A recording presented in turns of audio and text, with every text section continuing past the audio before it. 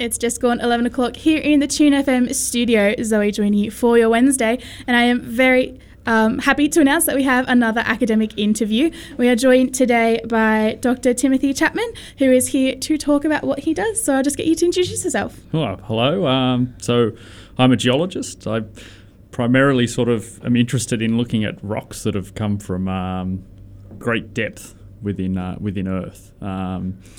So I sort of, in rare instances, this material sort of comes up to the surface and it gives us an idea of, what the deep Earth looks like. So I've done a fair bit of work looking at things, magmas that have stalled, at 60 kilometres of depth instead of coming all the way up to the surface. So that's my primary sort of interest, and I've done a lot of work in New Zealand on the South Island, places like New Caledonia, and more recently up around the New England area. So yeah, fantastic. So what's it like to be able to travel and do that kind of research? Oh, it's amazing, and it's one of the main reasons that I got into geology is just also being outside. I quite like being out and about, looking at things, and and we get quite lucky that we have to go and collect the rocks, and so we get to go to very beautiful places, and especially when they're quite remote, to go and look at these things that can be quite rare. So it's certainly a pleasure, and I'm very lucky to be able to to do it. Yeah, the better side of research almost. That's it. Yeah. Yeah. So on that, your research looking at rocks and things underground, what does that mean for like the broader sense of geology and in terms of looking at how the Earth was formed? Yeah, so it's one of these hard things that we in geology we can only generally there's only quite a thin proportion of material that we can look at on the surface. It's quite hard to drill very deep into the Earth. So it becomes sort of hard to know what's deep beneath our feet. And so we need sort of rare snapshots where material actually, due to sort of tectonic processes, comes up to the surface, and we can get an idea of what makes up the deep Earth.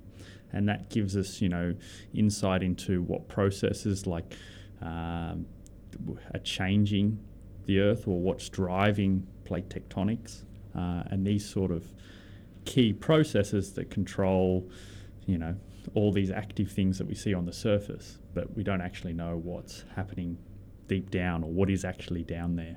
So we need these sort of unusual occurrences where we can actually look and make predictions about what is down there. So would one of those active things happening on the surface, would that be like the recent eruption in the White Island volcano? Yeah, definitely. So a lot of the research that I've done is actually on examples which were probably similar, but they happened 100 million years ago.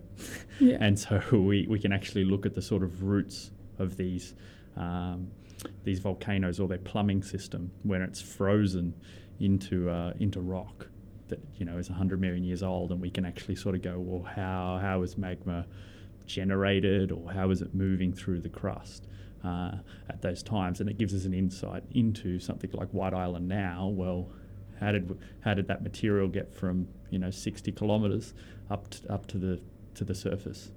And erupt? Yeah. So kind of like dissecting the volcano and breaking it down into like its working parts from millions of years ago. Yeah, exactly. Yeah. So it gives us a sort of snapshot of if it's sort of as a cross section, I guess. You're taking a look at different levels of the volcanic plumbing system, because otherwise, we can't. It's very hard for us to, in an active volcano, to actually see what's happening at depth there. Yeah, of course. Yeah.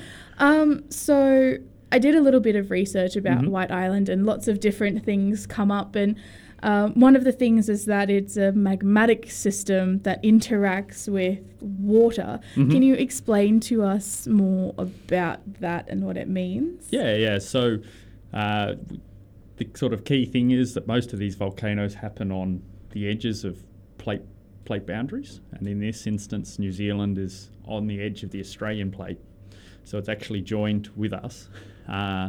And what happens is you have this magma that are generated in these areas, and they move up through the crust. And we also have lots of water that circulates through the surface of the crust. You have rainwater and groundwater systems. And if magma comes up and interacts with water, it can actually cause these quite catastrophic events. So water, as we sort of know, turns to steam. And so if you have a heat source like a magma, you can create steam. And steam expands. And so under the right conditions, that, in the volcano, that expansion can actually cause an explosion. And so there's a couple of ways that the magma can do that. Sometimes the magma will directly interact with water and it will actually cause expansion in the magma, or that sort of residual heating of these groundwater systems or these hydrothermal systems can actually cause an explosion. And that's what happened in the White Island case. The magma's not actually hitting or interacting with the water. It's these effects of heating that groundwater system. And then something has destabilized and it's released its pressure and expanded and exploded.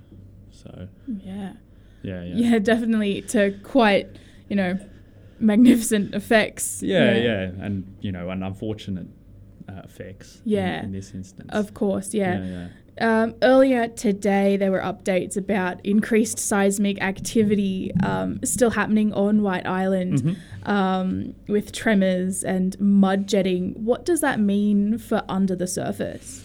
Yeah, so seismic is kind of telling us that things are moving, I guess, in a way, or there's kind of, the ground is unstable. So it's kind of telling us that using sound waves and the things are changing. And so it can be quite hard to actually go, cause and effect, because volcanic systems are very irregular. So, we use that as an idea as maybe things are expanding. So is that an idea that maybe water's expanding or there's magma infiltrating or something like that within the plumbing system? And then sometimes these have effects on the surface that you might find jets of steam or increased activity of steam coming out of vents, or sometimes these could be mud material that's venting around as water circulates more and is heated up, and so it's hard. Volcanoes are a hard thing to get a read on, in the sense that it's like, sometimes this activity happens and then no eruption occurs for whatever reason. Or sometimes, in this instance, with, they're like, it's probably doesn't seem to be going to it, and it did happen. So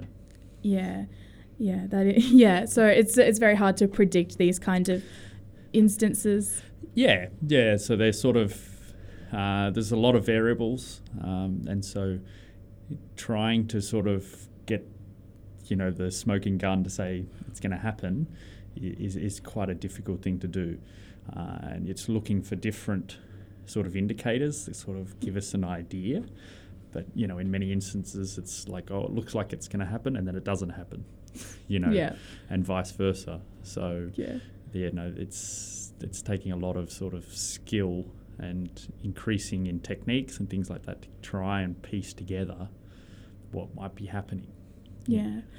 So how important is an eruption like this and research done on previous volcanoes to sort of fitting it all together into like a bigger picture of what's happening and how volcanoes are made? And it gives us, it's one of those things where unfortunately through a tragedy like this we learn a bit more about that system in particular, White Island, and that can give clues to other areas about how the volcano behaves. And each volcano is quite different, and so the volcanologists that are monitoring them, they sort of get to know their their turf and the behaviour of that volcano.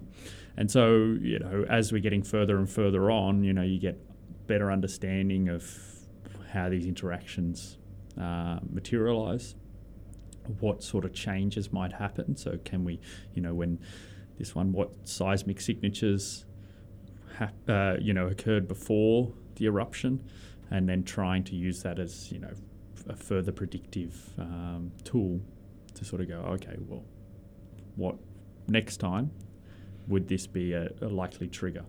Yeah. Okay. Well, thank you so much so far. I do have a question. If you could collect any sample from around that volcano area right now, what would you collect? Oh, that's a good question. So I think at this stage it probably would be quite interesting if you'd be assessing the gas that's actually coming out of the vents and things like that. Because in this instance, it's largely driven by the steam or the gas that's generated. And so what is that? Because the ash that's is exploded is actually material from earlier eruptions. Yep. So it's built up of its history of activity. And in this instance, instead of new magma being generated or new rocks being generated, it's actually just material that's been pulverized. So it's about considering, well, what is this gas that's coming out? Because it will actually have signatures from the magma that it's,